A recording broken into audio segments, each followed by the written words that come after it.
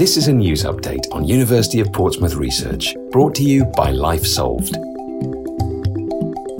Innovative and creative campaigns that address the root cause of plastic pollution and its impact on climate change in the Global South have been showcased at COP26 today. I caught up with Dr. Cressida Bower and the team from Revolution Plastics to find out more. Cressida, if you could just tell me what you've been doing today in the Green Zone and why.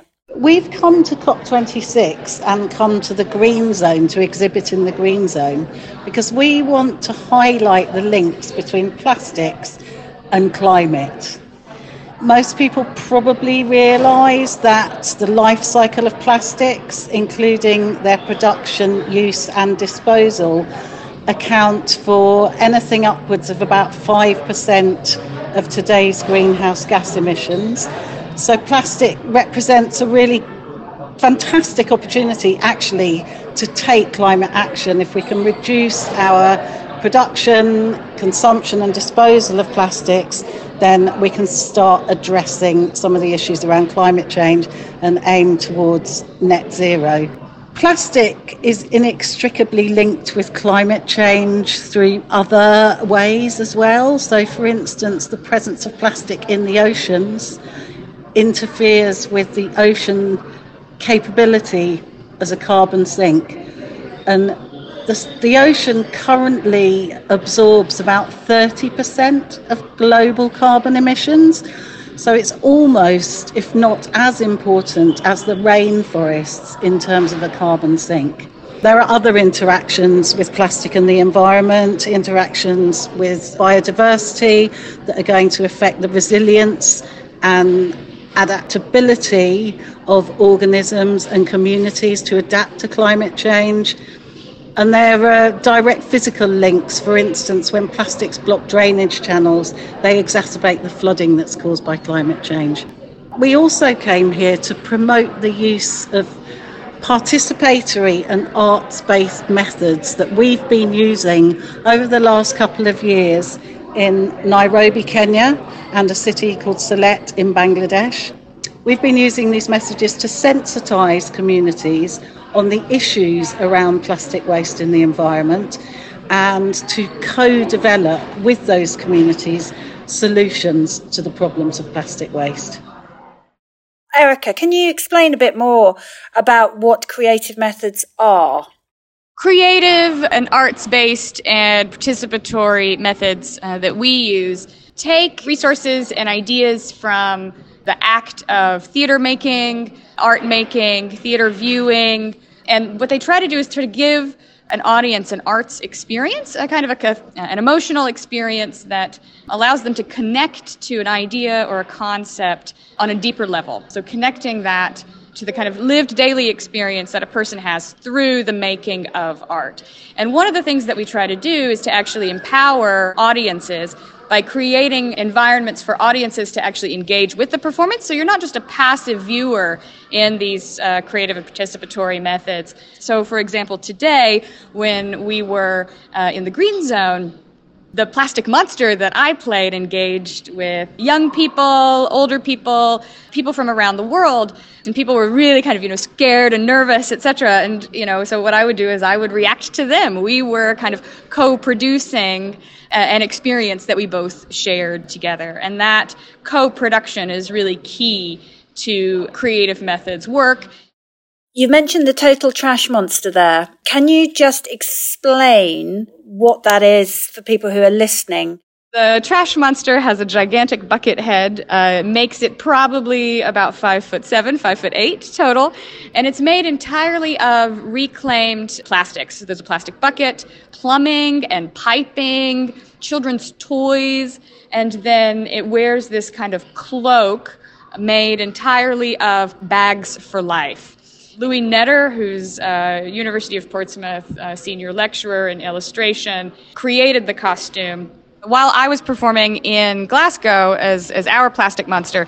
At the same time, in Mukuru in Kenya, there was a co-performance of a Plastic Monster that was made by a community center there. So the Plastic Monster in Nairobi is basically creatively made by the young people. And the young people have picked different brands that are used every day and how they are packaged with plastics. And these are consumerables, especially for things like milk, for things like soda. And the Monster is not only communicating about just plastics, but it is calling out companies that are actually, producing and packaging things consistently with plastics without taking any action of plastic waste. So that is the Monster in Nairobi. And then the other good thing is that the Monster walked around. It was able to interact with the community and call out that attention where kids could interact with it and also the other young people. So that was the Monster in Nairobi. Thank you, Teresia. Cressida, could you just explain a little bit more about how you've used these in the STEP program that you've been working with in Nairobi and Bangladesh? Sure. So we've been working for about 18 months with a community-based organisation in Makuru, Nairobi, called the Makuru Youth Initiative. Makuru is a huge informal settlement in Kenya where over 100,000 families live in very cramped conditions, in shacks which don't have running water or electricity, and the presence of plastic waste in the environment is chronic and extreme. And much of the plastic waste in the environment is burnt, actually, as a way of getting rid of it. So as it's burnt, it's releasing all these toxic fumes and creating a huge amount of air pollution. It also blocks up the very rudimentary sewage drainage channels and causes localised flooding. We've been working with colleagues in Makuru to investigate the issues around plastic pollution using creative methods. So we've used things like participatory mapping. We ask a local artist to produce a map of the area, and then that map is taken out into the community, and local residents can map pollution hotspots. And actually what came out of the STEP project was that there were 3 or 4 points along the river which are enormous pollution hotspots. Local artists and musicians had focus groups with the community, and they investigated the issues and potential solutions. And then we created a number of outputs, including, for instance, a mural which depicts Makuru as it is now, and then depicts Makuru in the future with a good waste management infrastructure. So the river turns from black and full of waste to a beautiful blue flowing river with grassy banks. A group of local musicians have created an amazing song to raise awareness around recycling, and that's accompanied by a video which highlights a lot of the problems in Makuru visually. In Bangladesh, our partners are working on a street theatre piece, some recycled plastic fashion pieces.